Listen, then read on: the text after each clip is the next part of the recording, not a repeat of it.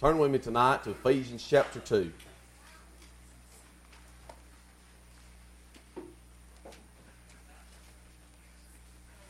All week I thought I knew what I'd preach tonight. Began trying to decipher the message God had me to preach, and as I was studying on another subject, never could get where I needed to be, never could get what I needed to get out of it. About 10 minutes after 5 this evening, God said for me to preach out of Ephesians chapter 2. Very familiar thought that I've used it quite regularly, and I don't like preaching things regularly. People accuse you of giving reruns. Amen.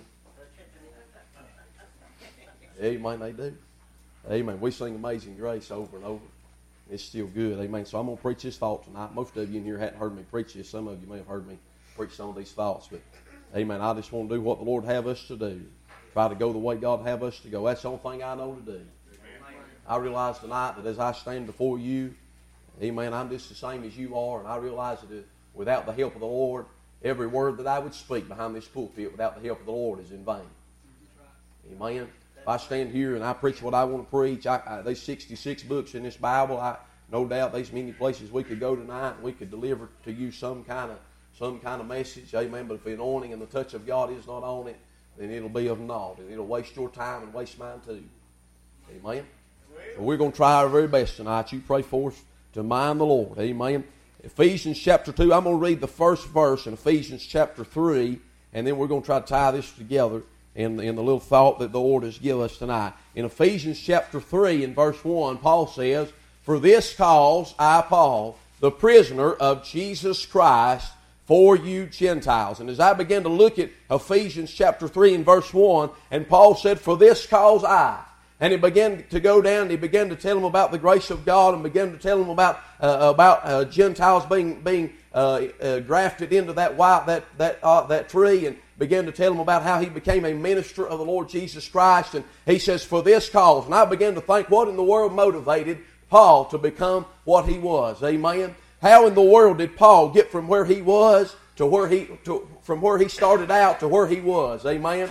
How did he start out as that Hebrew of Hebrews? How did he start out as that one that was persecuting the church? And he ended up being one of the greatest preachers to ever wear. Amen. Them sandals that he probably wore. How did he ever end up being one of the greatest preachers that ever wrote anything down, penned the biggest part of the New Testament? Amen. How did he ever get to that place? And he says, "For this cause I." As I began to think about that, my mind began to go back to Ephesians chapter 2. And the Bible says, "In you hath he quickened who were dead in trespasses and sin, wherein in times past ye walked according to the course of this world, according to the prince of the power of the air, the spirit that now worketh in the children of disobedience, among whom we all had our conversation in times past in the lusts of our flesh, fulfilling the desires of the flesh and of the mind, and were by nature the children of wrath, even as others. But God, who is rich in mercy, for his great love wherewith he loved us, even when we were dead in sins, hath quickened us together with Christ. For by grace ye are saved, and hath raised us up to sit together, and made us sit together in heavenly places, that in the ages to come you might show the exceeding riches of his grace and his kindness toward us through Christ Jesus. For by grace are ye saved, through faith, and that not of yourselves. It is the gift of God, not of works, lest any man should boast. For we are his workmanship, created in Christ Jesus, unto good works, which God hath before ordained that we should walk therein." Let's go to the Lord in prayer. Our Heavenly Father, we thank you this evening, God, for allowing us to be here. We thank you this evening, God, for the sweet Spirit, God, that you've allowed us to feel already in this building. We thank you, God, for the Word of God. We thank you for the truths and the promises that we find within it. God, we're thankful this evening, God, that this book, God, that lies before us, God, we're thankful, God, that it's a book, God, that's not dead. It's more than just paper and words. It's more than just sentence structure and verses. I'm thankful this evening that this book is very much alive. And I'm glad, Lord, we can go back to the same old great truths and promises, Lord, that we've read ever since we got saved. And I'm glad, Lord, they can speak new truths unto our heart. And God, I'm glad they can feed us afresh tonight. Father, I pray tonight, God, you'd be with us. I pray tonight, God, you'd overshadow us, God, with your Spirit. I realize tonight, God, without you I'm nothing. And I realize, God, tonight standing before me, God, in this congregation, I realize, God, no doubt there are needs. Lord, I realize tonight, God, God, there's probably folks in this building, Lord, that are struggling with things. I realize tonight, God, there's probably somebody in this building that's not saved. And God, I pray tonight, God, you just help me to get out of the way. Lord, I don't want to be in the way of anybody getting saved. I don't want to be in the way of anybody getting the help they need tonight. So God, I pray tonight you just push me out of the way. And God, I pray you just use me, God, as just a little simple vessel and a mouthpiece for you tonight. Father, we thank you and we love you and we give you the honor, the praise, and the glory. God, for all that you do. Thank you for the soul you saved this morning. Thank you for the work that you're doing. And God, we love you and praise you in Jesus' name. Amen and amen. And this very familiar scripture in Ephesians chapter 2, as Paul said, for this cause I began to think about how he got to where he was. And he begins to tell in Ephesians chapter 2, he said, in you hath he quickened who were dead in trespasses and sin. And every time I read that verse, every time I see that, and I begin to read on into verse 2, and where he said, wherein in times past ye walked according to the course of this world. Amen. That word you and that word ye, I see somebody standing looking at me, pointing the finger back in my face. I see the Holy Ghost standing before me, saying you were dead in trespasses and sin. You were the one that walked according to the course of this world, and the prince of the power of the air and the spirit that now worketh in the children of disobedience. And he goes on to say, among whom also we all had our conversation in times past, in the lust of our flesh, fulfilling the desires of the flesh and of the mind, and were by nature the children of wrath, even as others. Tonight, as we stand here and as I look over this congregation tonight, I see people that either are sinners or were sinners. Amen. As I look into your faces tonight, I realize that you're no different than I am, and I'm no different than you are. And as I look at this congregation tonight, and I begin to look into the broad spectrum of this world, and look into this county, and look into this community, and I look into the face of those people. When I first got saved by the grace of God, I'd look at them people and I'd want to back off from them. I'd say, man, they're awful vile, they're awful wicked. But my friend, when I look at them tonight, I see people that are just in the shape of these first 3 verses in Ephesians chapter 2. And I began to roll my mind back to the fact that there was a time, there was a day, there was an hour in my life when I was absolutely no different than they was. When I was dead in trespasses and sin. When I walked according to the course of this world.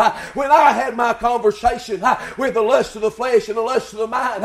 And by nature was a children of wrath. You see, it is birthed into our nature. My friend, a child is shapen in iniquity, conceived in sin, born in sin.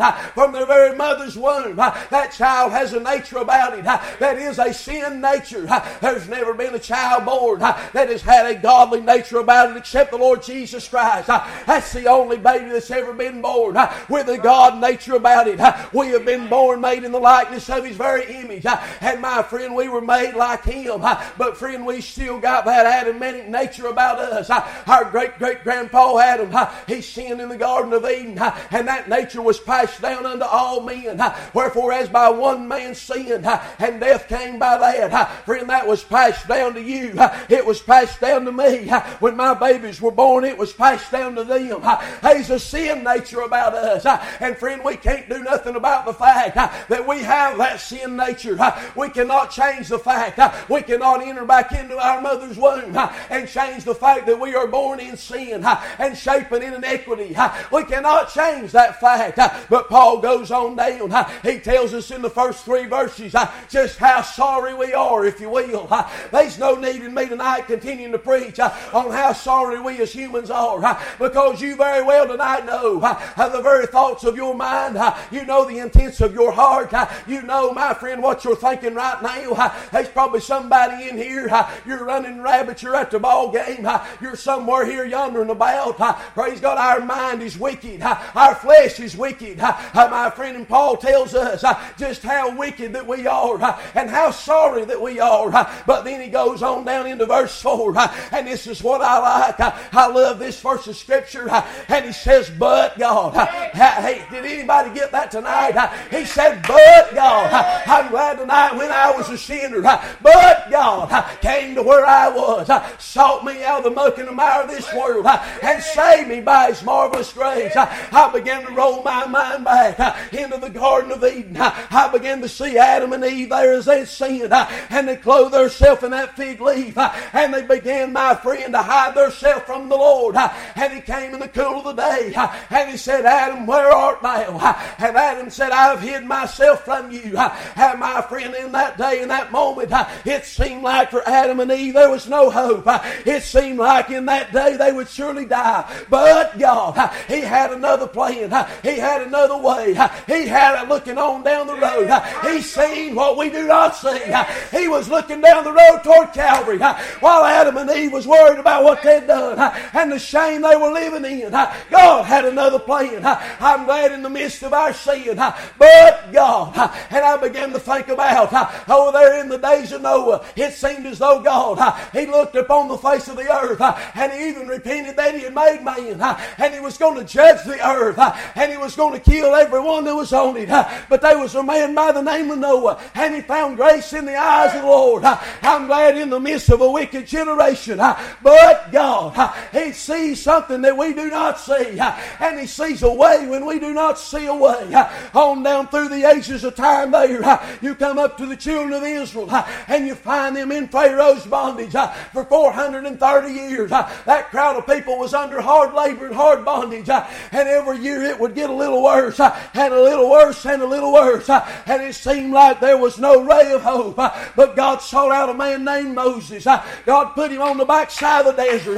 God gave him a shepherd's heart. God prepared him for the work. I'm glad when it feels like we're in bondage.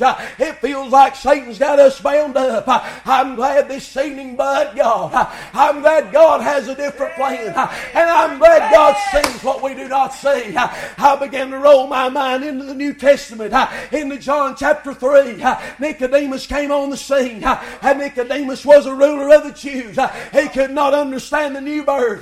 But you find a few chapters later over in the book of John, you will find that Nicodemus was present when they took our Lord and Savior off of that cross. It was him and Joseph of Arimathea that took Jesus to the borrowed tomb and wrapped up His body and placed Him therein. Nicodemus was religious. He had zeal. He had everything he needed. But God had a different plan for his life. God had a different plan than the law. God had a different plan than religion. God had a new birth in mind. I'm glad when we think that we've got it all right and we think our life is just the way it ought to be. I'm glad that God butts in and God makes a difference in our life. There have been times that I thought that I had my life right on track and I thought I was going the best way that I could go. But God had a different plan. About 4 years ago, I thought everything was okay. I thought I was doing good. But God had a different plan for me. I'm glad just a few months ago, my friend, I thought I was doing just fine. Hey, I was just as tickled to death at Wilmot. Praise be unto God. But God had a different plan. I'm glad God sometimes He gets in our life and He changes up our plans and He changes our want-tos and He does it for His glory. I'm glad tonight that the God of heaven, He butts into our life and He gives us an opportunity to go further and to go higher with Him. Amen. I began to think about John chapter 4. That little woman over there at the well. Bible says that Jesus was waiting on her. She came to that well that day. She came there with sin in her life. She came there sin-stricken. But God, He looked past her sin. He knew that He had the forgiveness that she needed. She came there with a big old water pot. I can just see her carrying that thing. I don't know if she carried it in her arms or how she carried it. But I imagine it was pretty good size. If you just went once a day to get water, you'd want to get enough to do, you wouldn't you? I believe she had a big old water pot, and she came up there to that well. Honey, when she left that well, she had met the King of Kings and the Lord of Lords. She had met the well. She had met the fountain of life. She had met the one that was able to cure her thirst. And when she left there that day, she wasn't worried about the big water pot because there was a well of water springing up on the inside of her. She came to that well that day a sinner, but God stepped into her midst and saved her and changed her direction and changed her life. Oh, there's a little man by the name of Matthew over there. Tax collector. Oh, he was padding his pocket good. Everything was going good. He had the biggest house over there in Jerusalem. Amen. He had stolen enough money from all them people, praise God. Everything was going good. But God came to where he was, changed his direction, made him into somebody that didn't have nothing to hold on this side of eternity. Him disciples, my friend, all they had was what they had on. Praise God, I'm glad that you can be happy with nothing when you got everything in your heart. You can be happy with nothing in your wallet. The worst car that you've ever seen. You can be happy with an empty bank account. When you've got Jesus, he makes it all worth it all. I'm glad this evening if you're here tonight and you don't have peace in your life, Jesus can give you peace. Jesus can give you satisfaction in your life. We see a world that's full of entertainment. People seeking every day, trying to satisfy their desires and satisfy this flesh. Oh, I'm glad this evening that God can give you the satisfaction you need. That's the only thing can fill the void in your heart and the void in your life. I see Andrew and Peter and James over there in the New Testament, Luke chapter 2, I believe it is. I see them over there fishing. I see them out there with their daddy Zebedee. I see them out there. They was just as happy as the Lord. Amen. They hadn't caught many fish, but that was okay. They was going back the next day. But God had a different plan for them. You was on a dead-end road. Your life was on a dead-end road. There wasn't no hope. I mean, you put on a smile and you made everybody think you was happy. Praise be unto God. You knew how to fool everybody, but you knew on the inside of you, you were so miserable. Oh, ain't you glad this evening, church, that when you were miserable, when you were without peace, when you were without happiness, when you were without hope, aren't you glad this evening, but God? Thank God. Old Barabbas stood over there that day. I don't know how long you'd been in prison. Bible don't really say. He'd been in prison, no doubt. He may have been able to look out the jail cell. This is just my thoughts. Amen. But I can just imagine him over there that day. I can imagine him. Maybe he'd been in jail a few days and he looked out those prison walls. Maybe they had a little window and he was able to look out and he seen them hewing out those crosses. He seen them, my friend, scraping the bark off and getting that thing ready. He seen them getting it ready for the nails. He seen them getting it ready to be able to place it together. And he knew that one of them crosses would be his. He knew that he was about to die in a few days. He knew that when that carpenter got done with that cross, he knew, my friend, that he would be nailed to it. He knew that he would suffer an awful death. He knew that it was going to be a bad day in Jerusalem for him. He knew that things didn't look good. But then there was a man named Jesus that come into that jail cell, came into that prison, and they delivered him and Barabbas up before Pilate. And they stood there that day. And I can just see Barabbas look over there to Jesus. And he knew this man had done nothing amiss. Pilate even admitted to it and said, I find no fault in this man. Pilate even washed his very hands. Amen. Symbolizing he was cleansing himself of the blood of that just man, the Bible says. Oh, and Barabbas looked over there and he said, I know they're going to crucify me, but God had a different plan for Barabbas' life. God was going to set him free. Jesus was about to die in his place. Jesus was about to become Barabbas, and Jesus was about to be who he was and take his sin and his pain and his agony. Aren't you glad when you were like Barabbas? You were the one that deserved hell. You were the one that deserved the cross. You were the one that deserved the torment. Aren't you glad God butted in and God put Jesus in your stead as Abraham was up on Mount Moriah and Isaac stood there that day and he placed him on that altar and my friend Abraham began to draw back the knife. But God had a different plan for that life. God had a different plan for Isaac. I'm glad he looked over there in the thicket and he saw a ram caught up and he saw, my friend, a substitute for his life. I'm glad Jesus became the propitiation for my sin. He became the satisfaction of God. He became, my friend, the substitutionary sacrifice, and it satisfied a holy God. I began to think about some lives that are in here tonight. I don't want to embarrass my brother-in-law, but when I sat down on the pew, my mind began to roll back to about 5 or 6 years ago. How long has it been, Jeff? 6 years? 7 years ago. Never would, when I first met my wife, my brother-in-law never would go to church. He's good as anybody in here, always has been. Been a good old boy. Do anything for you too. Him and my daddy-in-law, they took me in just like one of their own. Never said a cross word to me. Took me in, loved me, and I love them and still do. Amen. But wasn't saved by the grace of God. He is as good as gold. I believe 8 years ago, before he got saved, I could have went over there and asked him for $1,000. I believe he'd have given it to me. I believe he would have. Amen. That's the kind of feller he was. And I remember he started coming to church. He'd come a Sunday or two. Then I remember one Sunday, I remember him coming down that aisle. Hey, man, he was the one we thought there wasn't no hope for. He's a good old boy, thinks he's all right. We thought there ain't no way God's ever going to be able to get a hold of him. But God came to where he was. God got him out, my friend. God got him in the house of God. And when he got in the house of God, he got under Holy Ghost conviction. And God saved him by the grace of God. I began to look back here and see Steve. We prayed and prayed for Steve. Prayed for God to get a hold of him. I'd heard how mean he was. I'd heard the words he used, jokes he'd tell. I didn't know him all that well, but he started coming to church a little bit. Boy, we started praying. God save him. I remember getting up there and preaching. I ain't got no idea what to preach, but I remember getting up there and preaching one Sunday, or it might have been a Sunday night. I remember looking back through that congregation. I remember seeing Steve standing back there, and boy, he was holding on that bench. I mean, God was all over him. Praise God, he could have come out there right then. Closed out the service, he went on home. I believe it might have been on a Sunday night. Easter Sunday. I went to work that Monday morning. There's a little green truck pulled in my driveway.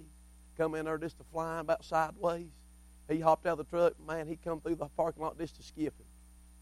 Hey, man, I said, I know what's happening. But God. He said about 5 o'clock this morning, he said, I ain't slept a wink all night. He said about 5 o'clock this morning, I had to get down beside of my bed and ask the Lord to save me. I say, thank God, God's able to butt into our lives. And God's able to put something in between us and the depths of the devil's hell. You see Romans 6:23 says, for the wages of sin is death. But the gift of God is eternal life through our Lord Jesus Christ. That one little word may not mean much to you, but that little word but in the Word of God means a lot to me. You see the word but, it ties two sentences together. I believe they call that a conjunction.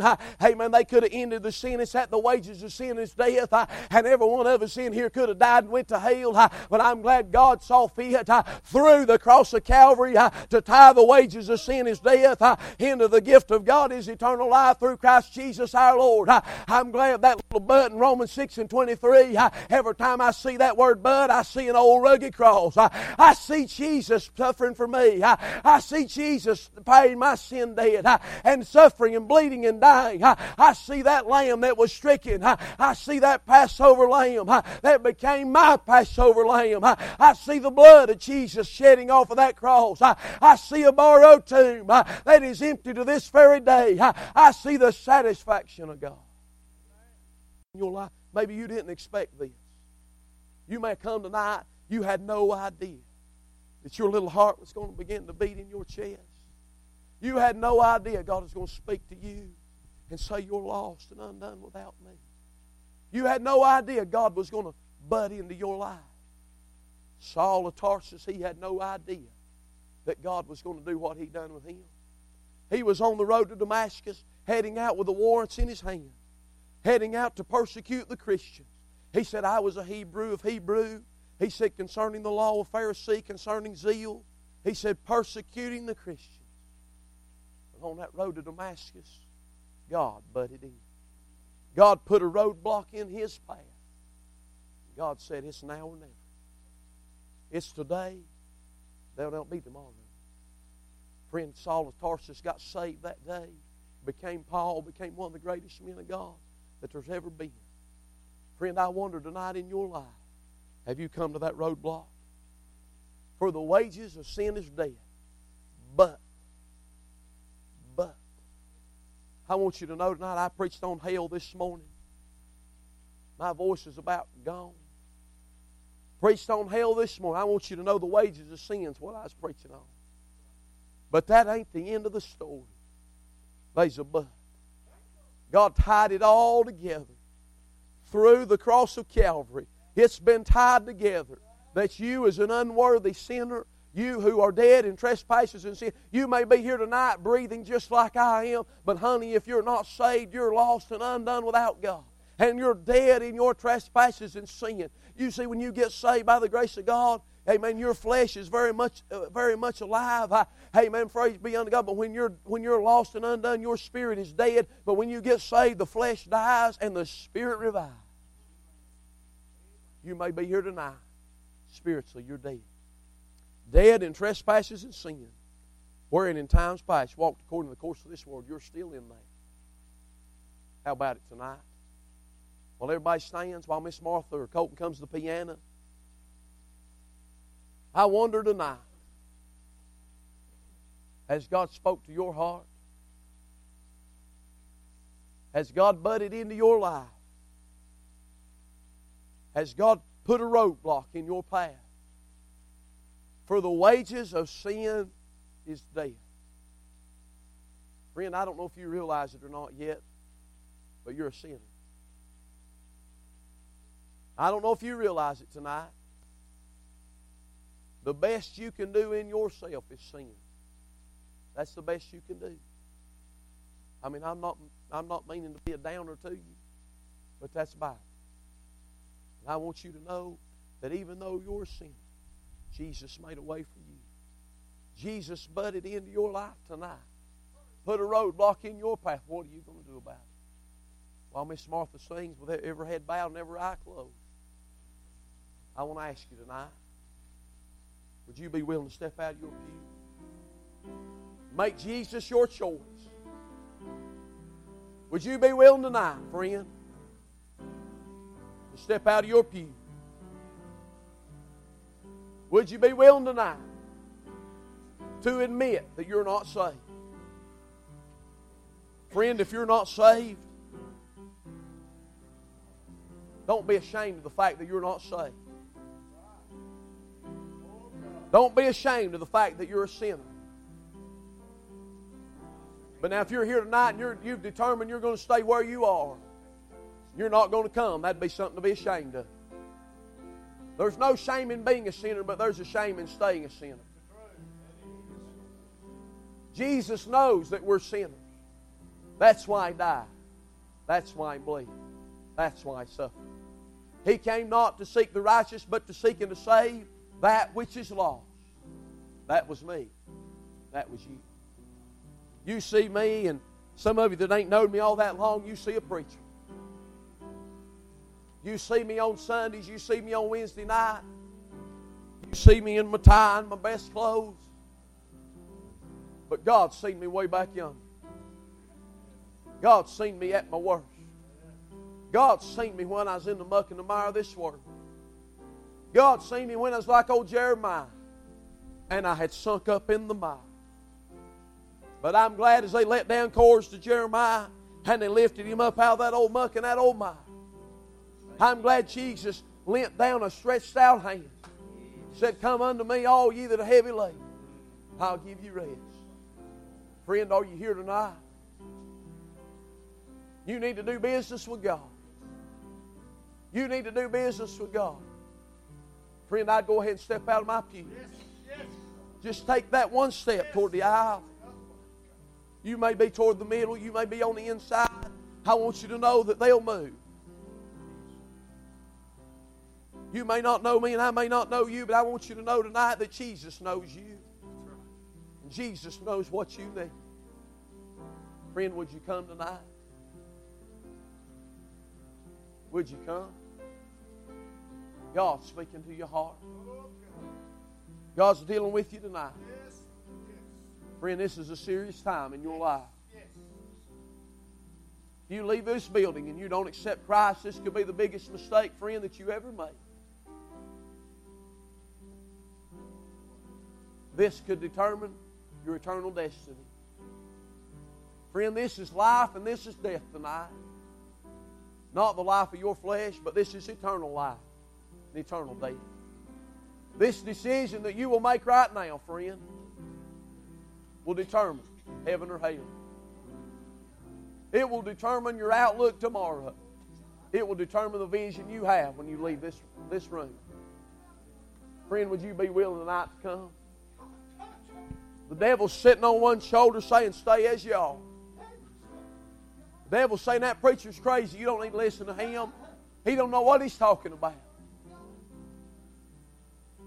But God, who is rich in mercy, for His great love wherewith He loved us.